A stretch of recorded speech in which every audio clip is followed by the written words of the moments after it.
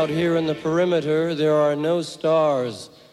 Out here, we is stoned, immaculate. Hello and welcome. This is the C86 show. I'm David Eastaugh. As you know, we love a special guest. This week it's going to be the turn of the Yeovil bass band. It is the Chesterfields.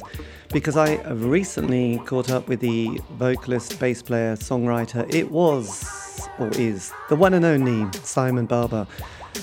And also, just to say, they have got a new album that is coming out at the end of September 2022. It should be with us now, in fact. This is going to be titled New Modern Homes. It's on Mr. Mellow's Music. It's a classic, so go and check it out, buy it, it will change your life. But anyway, after several minutes of casual chat, we got down to that exciting subject that was the new album. Simon, tell us how it all came into fruition. Well, I don't think it was on our radar. I mean, we might have just like gently been talking about it within the band. So basically, we got the band together to go and do some gigs in 2019. We'd done a few other things when we got offered nice things like New York Pop Fest and a few other interesting things. And so I don't think we ever talked about recording like a new album, let alone a new album. So we'd recorded some songs. We did a 5-song EP of some of the older songs played by our this century's lineup. And then lockdown happened. So then that suddenly, so my day job is producing a visual arts and performance sort of arts listings magazine for the southwest of England. Right. And it's a pretty hectic schedule. And suddenly you can't produce a magazine and get it out there if it's full of things for people to go to if there's nothing for people to go to. So the magazine was just shut down immediately. And so then what happened was Rishi Sunak paid me to write all these songs on the album. Right. Good old Rishi. Very good of him. I was reading, and then I had to get my bass and my amp out, because my granddaughter asked me to play some bass on a song she'd written called the Lockdown Song, that she's only, I think, 9 or 10 at the time. For this song she'd written, she wrote this song and got all the family involved and did a video, which went on YouTube. It's brilliant. And she asked me if I'd play bass on it, but I had to do it remotely, playing bass in my room through my amp into my phone so that she could then add it to so it's all. But because I got the bass out and my amp out, I think I quite like that bass line I wrote for that. So I started playing the bass, and then I started playing the bass all day, every day, and the songs just started landing, really. Right. You just have to be there ready. Yeah. And it all happened. Was it a lot to do with having the kind of sudden emotional space to... Yeah, I think so, totally. It was totally that. And also we were going through a really bad time with my mother. My sister had to move to Sherborne, where I live, and move in with my mother. She was very ill and actually died in June. That June, the June of lockdown. It wasn't COVID related, but the COVID just made it really, really difficult. I wasn't allowed to hug her when we took her to the nursing home and stuff like that. But then, so heightened. I think, yes, you're right. It sort of heightened emotions and heightened, I think, creativity. And I think so. They started landing, and then we started talking about it. Me and Andy and the rest of the band. And because Helen co-runs a flower farm, me and Rob and Helen could rehearse regularly at a distance as the songs, so start getting going on the songs. And yes. Andy would send things over, ideas over, and we'd send things to him, because Andy lives on the Isle of Wight, whereas the three of us live in quite close to each other in Sherborne and Yeovil. Right. On the Somerset Dorset border. So we were able to sort of get the song as tight as possible, ready to record. So we just I'm not even sure we were even thinking it was an album. I was thinking, oh, we'll be able to record something. In my head, I was thinking, oh, it'd be great to do like a 10-inch extended EP or something. Yes. Then Andy was writing some songs, and so there's 3 of Andy's songs on the album.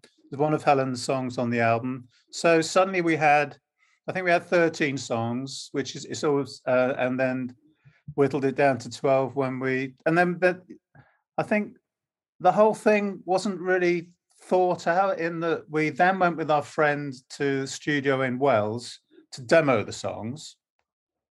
And that went really well because we'd been rehearsing, so they're quite tight, and we just enjoyed it. But all the time we thought we were demoing the songs, and then I went and played the mixes of the demos. They're still unfinished. Andy still had vocals and guitars to do, so we knew he was going to come back and do that. But then I took them to Bristol to play them to my brother Mark, who was in the Chesterfields for the 2nd and 3rd album. And so because I was going to Mark's, I thought I'd go and see my friend John Parrish as well, who produced the 1st album, Kettle, and now produces loads of great people. And so they both said, well, come round and play us the demos. And I went round, and they both said the same thing. They both said, these aren't demos. And so John said, why don't I come down to the studio? So when Andy came back to play some guitar and do his vocals, and so John became involved at that point. He said, well, I come down when you finish that, and then why don't we just mix the album here? So he's got a studio in Bristol. So that's what happened. But it was just, everything just sort of fell into place at the right sort of times. And at the same time, I knew that Helmut Herr, who runs a label in Hamburg, right, he was a big fan of the Chesterfields when he was very small and a teenager, I think, because he organised some tours for me and actually for Andy's band, the Caretaker Race, sort of early, end of the 80s, 90s. And Helmut was very interested, and so we sent over the mixes, and he sent an email back sort of saying, great, let's do something. So suddenly we're on German label. Yes, Parrish is mixing our album, and it's all happening. So that's sort of how I don't know. There wasn't like a precise plan or anything written out at all, because at that time, of course, none of us were planning anything. No, we weren't able to. We were just going with the flow of what was happening and so there'd be times when we couldn't do things and could do things, and you'd be thinking you could do a gig and then you couldn't do a gig, and all that sort of thing. So I think everyone was having to be just ready. Yes, absolutely. Yeah. Just briefly, because you mentioned the Flower Farm as a sort of place to. Was this to do with, because you said that helped? In what way did the Flower Farm help? I was just was it because of you? I was going to say, was there a big barn, or was it just a very large barn there? Yes. Right. Okay. Sorry, did I not mention that? No. Yes, there's a very large barn there, so we could stand apart from each other, set up, and just have a blast.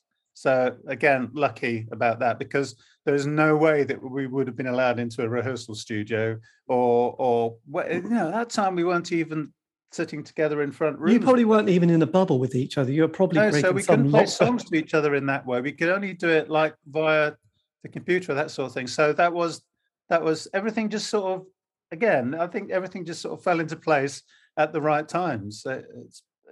It's nice actually, because a lot of the indie bands from the 80s, their early years while being in the late teens or early 20s, were often unemployed or job seekers allowance or enterprise allowance schemes. So, and that I think helped, in a slightly romanticized way now, that, a lot of people just had that full-time freedom to just go and make music. You got your bit of money, like £40, then, the council tax and housing benefit. And then you just went to happy hour at the pub and just got drunk and then had some fish and chips. That was us totally. Yeah.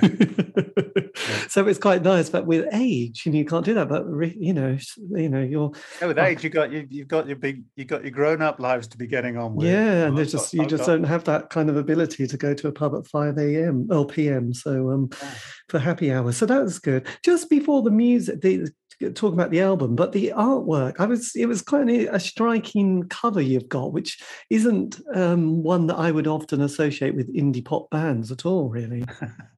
Yeah, I've really wanted to do something that was a little bit different. I was starting to see all the other, everything, all the other things that were going to be coming out, new albums, that sort of thing. And I just thought, I just really want. I mean, there is a classic indie sort of look, but the Chesterfields, I don't know. I think we've always been out. I thought we were outside that when we started, and then suddenly, with the Terrible Hildas doing all those Subway sleeves, which was me and my then girlfriend Amanda.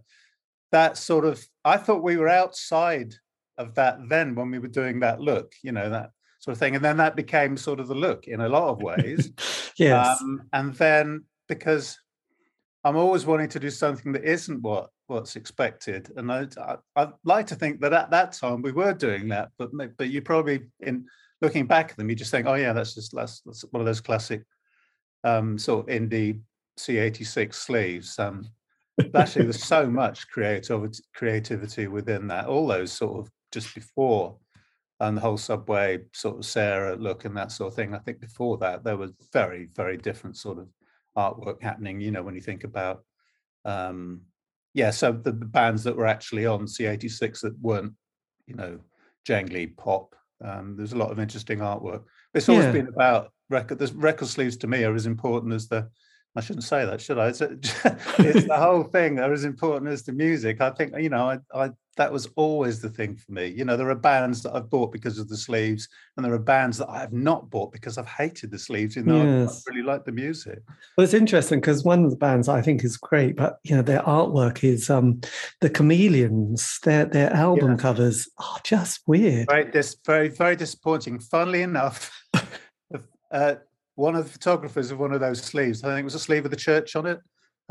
He lives just down the road here, and he was proudly telling me that. And I was like you, I was thinking, hey, yeah, the Chameleons were great, but I hated the sleeves. I was a bit like that with the Icicle Works as well, I'm afraid. I never liked any of the sleeves.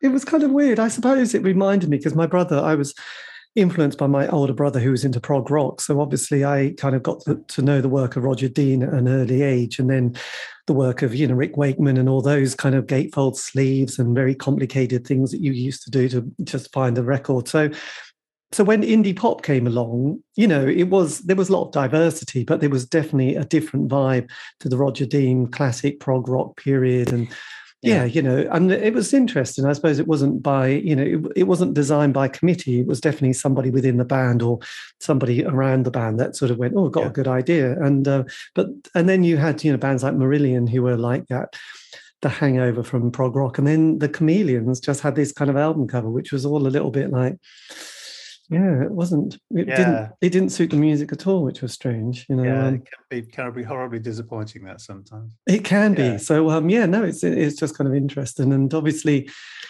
now that Cherry Red Records have been putting out these compilations, haven't they? They've gone from C86 up to C91, but now they're going back to C85, going back again. Yes, we've scraped into C85 through our Flexi. The first thing that came out was our Flexi with the Shop Assistants, and that came out in December 85. So we just scraped in, right.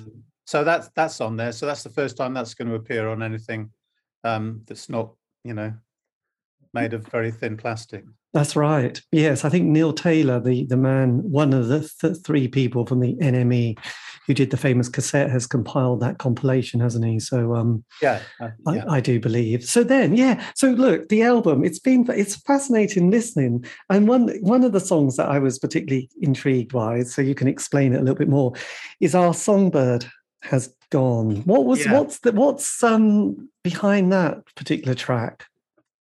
That's actually the one that wasn't written in this front room by me. That was written on, it was like early days of lockdown, and it was my birthday, 26th of May, and we decided, my daughter and my grandchildren live about 8 miles away, and we thought, well, why don't we go for a walk, meet halfway, have a picnic. So we'd each have to walk 8 miles, but 4 miles to meet each other. And we'd done it once before. And so I thought we'll do it again. And so I was just walking out there, and the rhythm, for some reason, I was thinking about Davy, and the rhythm, it was like for me, it's like a walking rhythm. It might not feel like that to other people. But then the words just started landing. And luckily, I sang into my phone what I was coming up with, the lyrics. I think it was the tune, and then some words started thing, and then it just sort of developed from there. And by the time I met them, I got quite a bit of it, of the idea and of what I wanted it to be. So this is even without. I've been playing around with the bass line at home, so I did have that as a starting point for the tune. Right. But then I didn't have a melody or words, ideas for words.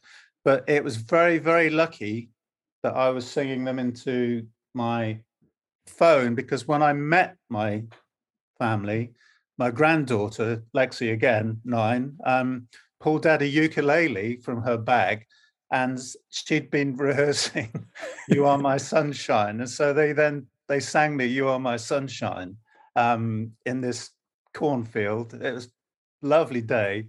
And I'm absolutely sure that if I hadn't sung those ideas into my phone, I would have lost some of them or all of them, because it was such early thing. I think, because sometimes when you go back, that's why you have to keep a pen and paper next to your bed. Yes. It's that sort of thing.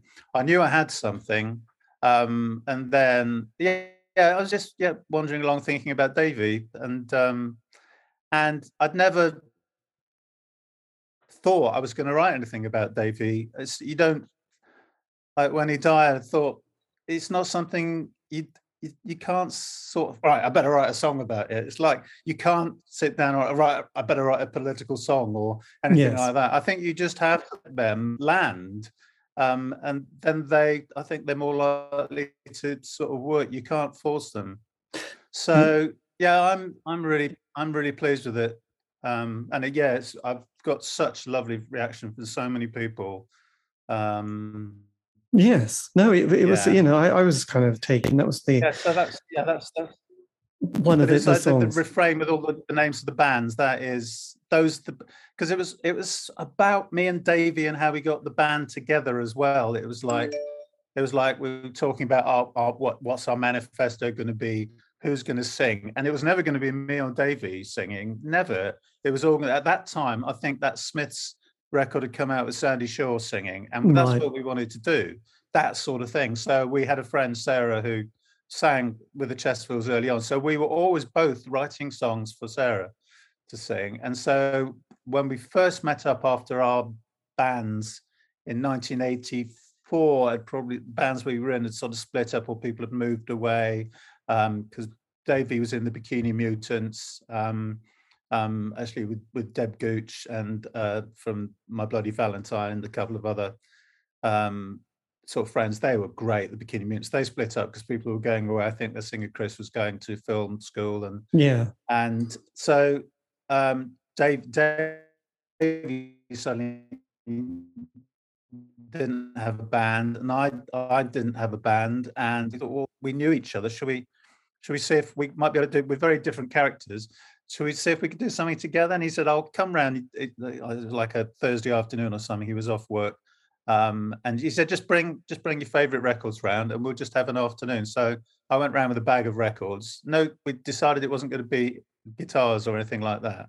And we just sat and played records and had several drinks and just got excited about the sort of band that it was, that because we were both listening to the Monogram Set and Orange Juice and all those bands. And I think we played Candy Skin and, by Fire Engines. It was that, we realized that we could both do something like this. So that's how it started. So those band names are all the bands that were part of that day or part of why we got the band together in the first place. But then also some names of bands that we came into contact with over the throughout our time in the Chesterfields, sort of bands that meant a lot to us. Like McCarthy meant so much. There was one tour where we just played McCarthy non-stop in the van on the entire tour, because we just fallen in love with them, and it was just like so bands that had sort of really meant something. Yeah. Yes, and there was, I think, Sonic. From memory, Sonic Youth gets a mention as well, don't they? Well, Sonic Youth get a mention because they're the band that stopped us having a #1 album. So yeah, there's a sort of scan that I've put on our Instagram page of the Melody Maker Independent chart, and it's Sister, Sonic Youth, Kettle, the Chesterfields. Like, oh. But I had that album as well, so it was Yes. Yeah, so that's why they played it in, sort of kind of a major moment. Because I think it was when I was talking to Andy, he'd met Davey quite soon. He'd met him after years, some random place like was it a railway station? And then Davey got hit the next week, which was kind of one of those tragics. When was the last time you saw Davey? Well, bizarrely, 2 weeks before, he phoned me out of the blue, and because I hadn't really seen him or had a relationship with him for quite a while, see him at various things because he wasn't based around this area anymore. His parents moved to Oxford, and he'd gone to Brighton, and then his brother was in New York. He was going over there, and then he was back in Oxford at his folks' house, which is where he was when it happened, and. Yeah, but he just phoned up and we just had a little chat. I can't even remember what it was about, but so that was the last time I spoke to him. And then the last time I physically saw him was a festival that I organised here, which was quite a few months before.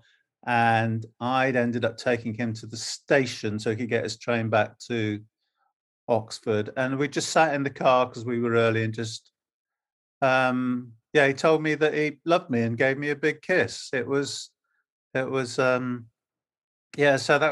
last time I physically saw him, and then several months later was that phone call where we probably just chatted about inconsequential stuff, but he sort of kept in touch. I mean, I definitely would have, we definitely would have worked together, I'm absolutely sure. And when all the bands started reforming sort of several years ago, when we decided when I thought we couldn't or shouldn't, I'm pretty certain we would have done something then. Yes, it's kind of, it would be hard not to, really. So just going on to another track, which kind of is further in on side 2, I think it's the penultimate one, The Waiting Room. Is that to do, because that's quite that is the last song on the album. Yeah. Oh, it is. Oh, yes. Yeah, that is the 12th last song. Yeah. Was that to do with your experience over lockdown? That was to do with, I wrote that the week my mother died. I sort of had the tune, so it was that. I don't know. It was just The Waiting Room is about. Here, it just sounds like silly when you just say it simply, but it's just basically, here we all are. We're all in the waiting room and we're just waiting. So let's just make the most of it, and that, just like live. And so that the lyrics in that are based on the last time I'd really had a brilliant time, which was when I went to Japan sort of before lockdown and spent. So each verse is like a little vignette from a sort of a little adventure I had in Japan. So that's what The Waiting Room is about. I saw it as a grand orchestral piece. In my head, I was just hearing hearing a big song, but in the end, we put it down. It was sounding okay, and then I have got a bit of a bass orchestra on. There's like 3 different bass lines. You can't really sort of discern that probably. Yes, that was a bit of a joke within the band that Simon and his bass orchestra. And I think Helen played one of the parts at the end. But I was just sitting here at home playing the tune over and just coming up with all these little tunes and ideas, and thinking, what that could be. And maybe. Yes, it did slightly remind me of David Bowie's Black Star. There was a certain melancholic kind of. Yeah. Well, I was listening to that a lot when it's out. That's a fantastic album. Yeah. Yes. Yeah. Well, nice if it's got some something of that. Yes.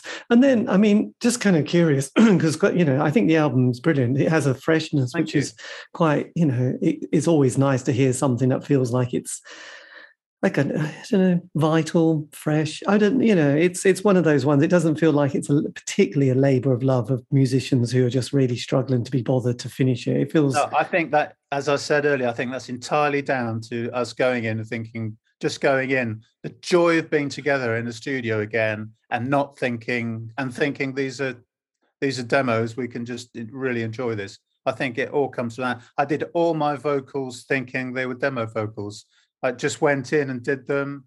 Helen did the same thing. That it was harder for Andy, because when Andy went in to do his vocals and his guitars, John was on board, and so we knew that when he knew when he went in, that was it. These were the vocals that were going to go on the album. So bit tough. I mean, he did a fantastic job. But yes, I'm really glad that I sang mine with just that. I don't know, because I put a lot of pressure on myself when I sing. I've always done that. It's got better over the years, but I've always deferred in the band to Davey. Was brilliant.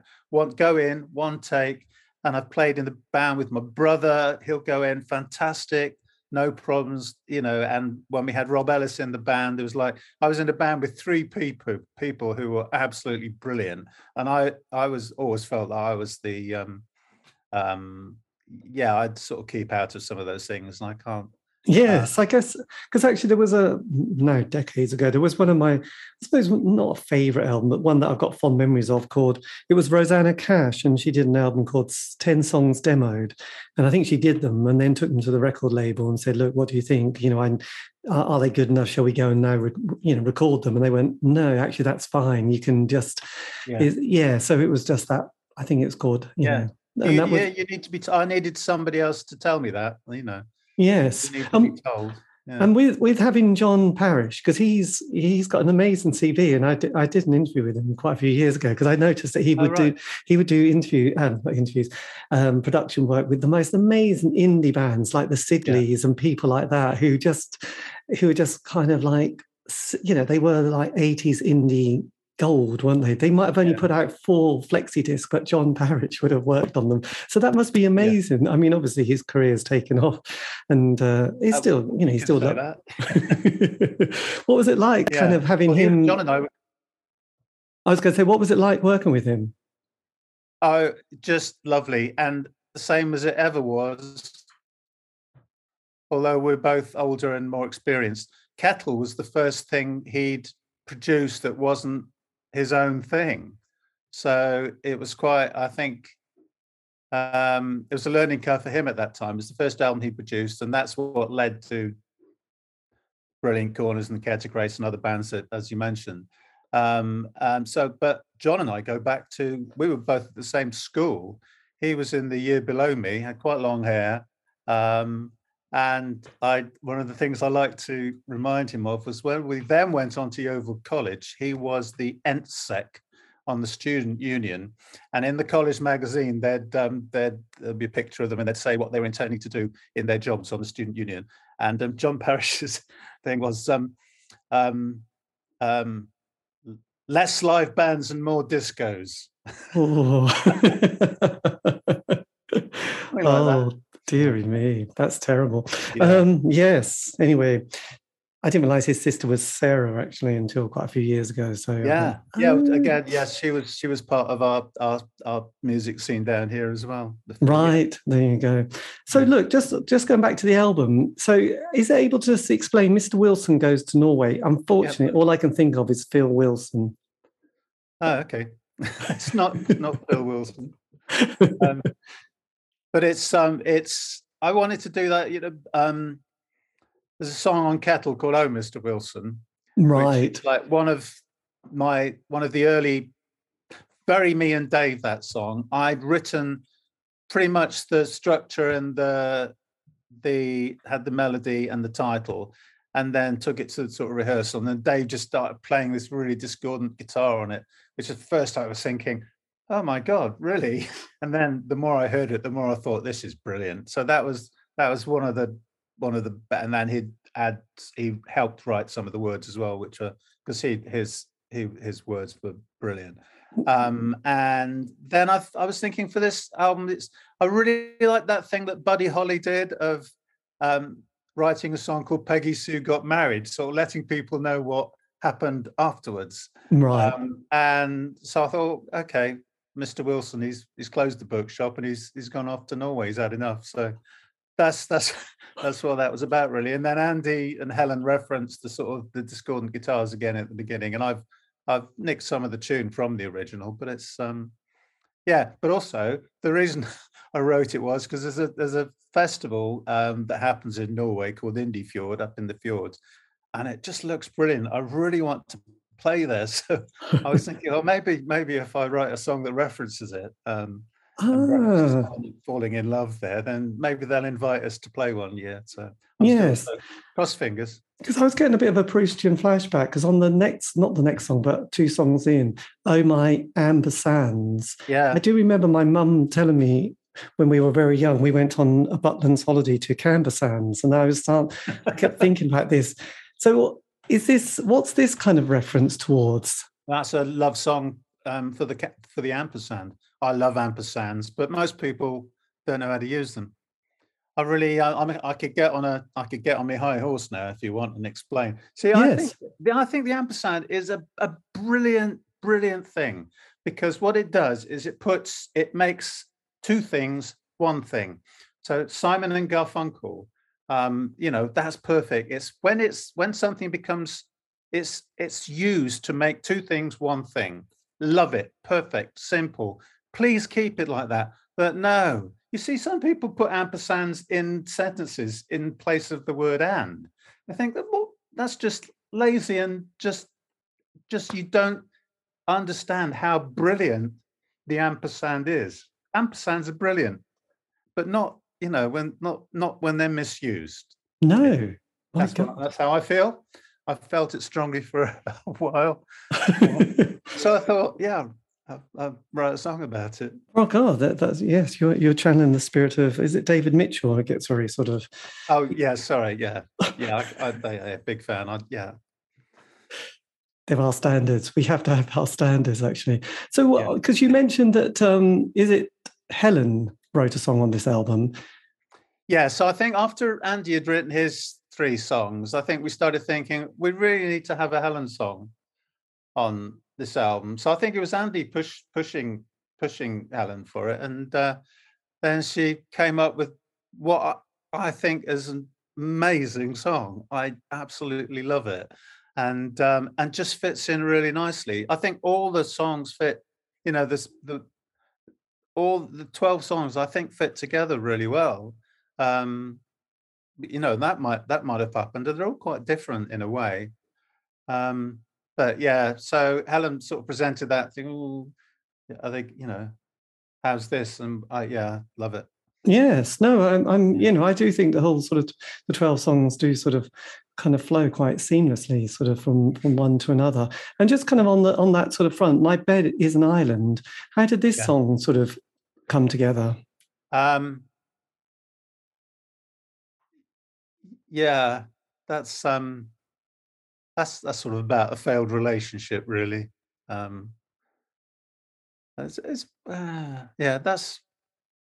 think some songs aren't always about something. So you're playing it and then words land because they fit. So I think that might be a song that's sort of mix of both. There's a few lines in there that mean quite a lot to me, but probably just sort of seem random to anyone else. Yes. There's a few lines that do refer to a sort of a relationship that sort of ended, that was brilliant, and then just ended. So blimey, it's tricky because you mentioned that quite a lot. Songs that land. So it does have quite it's quite an interest in the creative process, isn't it? How does one get into that kind of state to write a song? And obviously walking 4 miles is helping. Yes. Yeah. And also, I think the thing that I do is, because I can't play the bass in a like, I could not sit with you and like I have to ask the other members of the band what notes things are, and I don't know if things are in a major or a minor key, and so I think that's because I'm sitting there with the bass and I'm not playing going to the note that somebody might go to. I'm just like playing around, and I'm still doing it that way. I think that's why I'm still able to be creative, because I still don't know what I'm supposed to be doing. So, and I think, yeah, I've had conversations with John about this, and I think he thinks I should stick to that because it works. But I wouldn't be able to I couldn't play in a covers band. I couldn't just like learn like by listening or anything like that. I could never jam. I hate jamming, and all those things that musicians do. I can't get involved in that. Yes. My God, after all these decades, that's amazing. Yeah. Amazing. So is it the words or the melody that comes first? It'll be both. I think it'll be like a rhythm thing. I think rhythm things are quite strong with me. So if I'm playing something because obviously the bass is the rhythmic sort of feel, so there'll be it'll be something that is like a harmony to that, or like a rhythmic thing of that, or across the rhythms of that, which I've learned how to do a bit. Yes.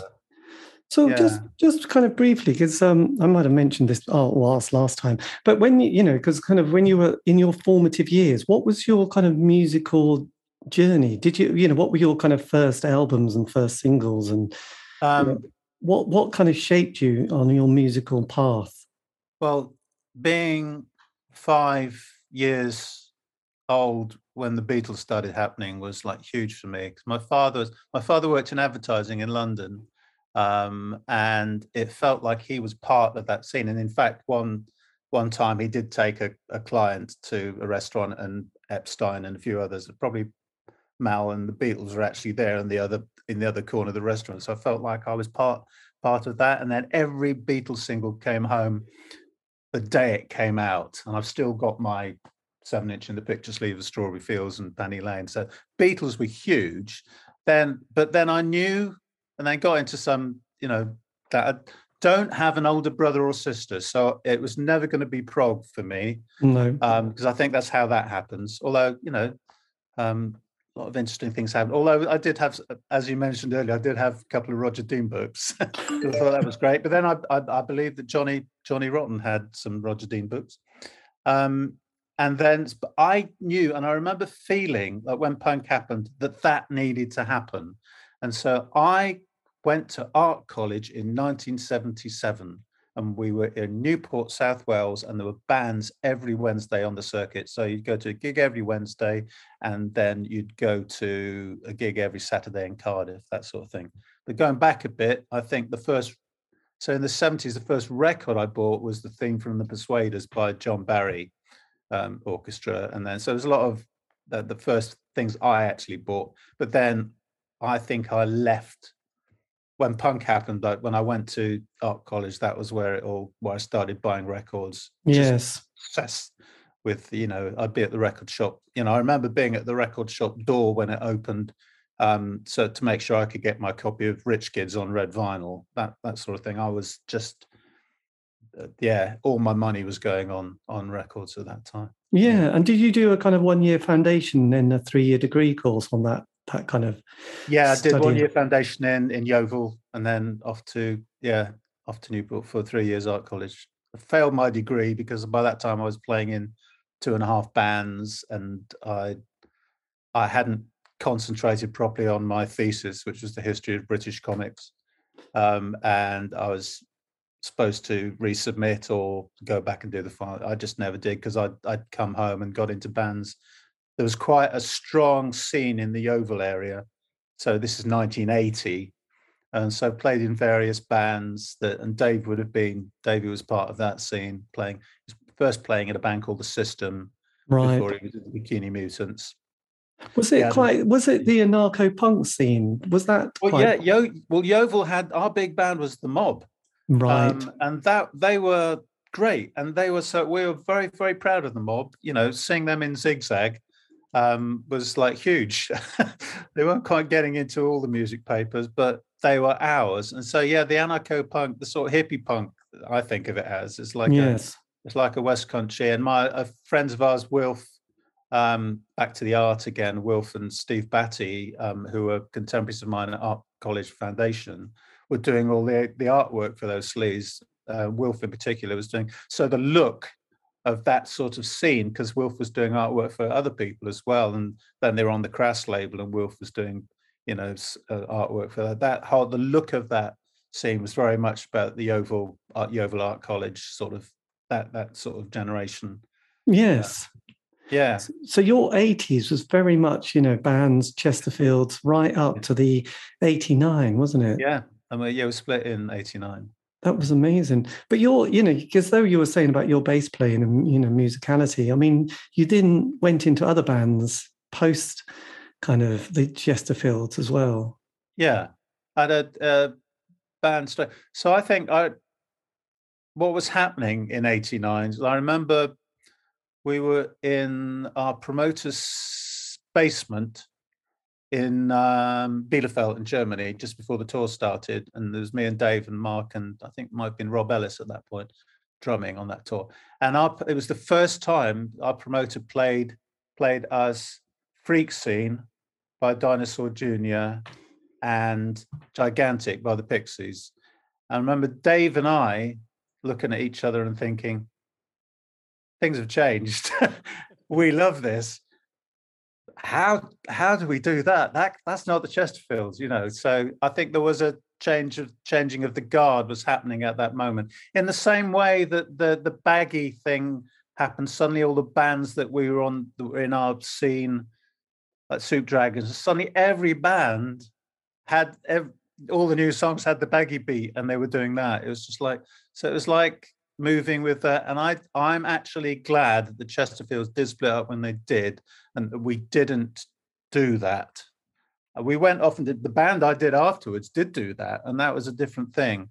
But I think the Chesterfields was a lot more about other things than sort of the grunge. And Dave played in a few bands in Yeovil afterwards, and great bands. Yes. But were sort of quite grungy. So we bought into that, but it was sort of nice that the Chesterfields didn't become that, I think. No. Yeah. But yes, it would have been tempting.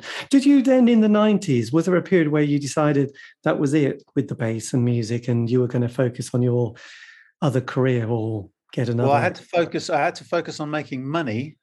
So I started doing a lot of graphic design for sort of arts related businesses, and actually still doing record sleeves for people. I was regularly doing record sleeve work for Vinyl Japan, and working with their office when they had an office in London. So I was still doing that, and while doing other bands, set up a little label called Hair for sort of 7 releases. Still sort of getting involved in a few sort of fanzines, but the main thing was that I'd become a dad in 91, and suddenly that's the most important. I remember thinking when Holly was born, it's like, oh, this is, I can't. Up until I'd been thinking I just wanted to be on top of the pops, so that was sort of like, but suddenly I realised that there were things a lot more exciting than being on top of the pops, and that was like becoming a dad. And I was, in a way, I was quite lucky because Amanda, Holly's mum, was an artist, and she'd just been commissioned to do some books, illustrate some books, and so I was the house father. I was the house. I was looking after Holly for a lot of the early years, and which I sort of really enjoyed. So that's what happened to me, and still doing a bit of music, but it really wasn't my focus. Still interested in music, still buying music, but it really suddenly became less of a focus. Amazing, yeah. So when did you? Because was the first time the band reformed? Was that 2014 when you did a? Well, we did reform in '93 to do an album called Flood for Vinyl Japan, and then we went over there. But it was a very brief sort of thing. I think that album. I think Davey and Mark and I brought songs to it that we'd had in other projects, and a few new ones. So it was sort of like a bit of a, I still like it as an album, but it wasn't sort of like your first album is always your first set and you've lost some songs and it's that sort of thing. It's, So we did do that briefly, but then what happened was, and yes, you might remember it might have been 2014 when all the other bands were starting to reform, and the Enemy did I think they did a Scared to Get Happy gig and a C86 gig. I think Scared to Get Happy gig, I think the Brilliant Corners reformed and did that one. And then there was the C86 gig, and they contacted me and said, they knew Dave had died, and they contacted me and said, because this was John at Cherry Red, and said, would the Chesterfields do it? And I just didn't think I could do that. So what we did was, I was playing in a band called Design with Rob and Helen at that time. And I think we'd recorded an album, and that was what we were sort of focusing on. And we've been doing a few Chesterfield songs in the set. And then I really wanted to do it. And they said, why don't you do it and what a mouthful, as Design play the songs of the Chesterfields. And they actually put that on the bill. And so we did that, and to make it authentic, I stayed in touch with Andy, all the time since because he played in the Chesterfields in '88 and played our biggest gig at Glastonbury Festival. So we knew Andy from then, and we toured with the Caretaker Race. So asked Andy if he was up for it. So basically, Andy augmented Design and brought the jangly guitar and brought the sound of the Chesterfields really to Design, and the gig went really well. We enjoyed it, and then the chap who runs New York Pop Fest got in touch. I think Andy had been over there with the Loft, and then he got in touch and said, would the Chesterfields come out next year? And he knew we'd done this gig as Design play the songs. He said, but it has to be called the Chesterfields. And so, of course, the other three were, well, yeah, of course. Yes. So, but it was still a thing. So, but I went to see Davey's mum, and I'd met up with Davey's brother just to say that I'm going to be doing this. And even though towards the end of the Chesterfields, Dave wasn't, Mark and I did co-front the band in the last few months, it still felt like I couldn't do the Chesterfields without Davey. So, and their response was just, Davey's, you're going to New York and you're going to play Davey's songs. Of course. Right. That's brilliant. And it was but I needed that. That was the thing I needed to know that it was going to be okay. And that's all. And that's still the thing. To know that, because otherwise you're a tribute band. And also that's why it's nice that we've done this new album, because I don't know how long we could have just been doing the old songs, which is what a lot of bands are doing. That's, as I said earlier, I'm the artist, not the musician. So I don't quite have that. I need to be doing the new thing. And now we have to be thinking about, and we're meeting up this week on the Isle of Wight for rehearsals and gigs and then the tour. One of the discussions will be, at what point can, within your set, because you and I both, we've all been to gigs where, and Paul McCartney referenced it at Glastonbury this year. Here's a new song. We have to just get that right, I think. Yes. Luckily, we've now released 3 songs off the new album, which sort of people will know and want to hear. People will want to hear Songbird, and people want to hear, hopefully, Mr. Wilson and Year on the Turn. So we can play those and play a few others. So it's just gauging that right, I think. But I need to be doing the new thing. Yes. But at the same time, you can't do a Chesterfields gig and not play, Johnny D and Completely and Utterly and Lunchtime for the Wild Youth.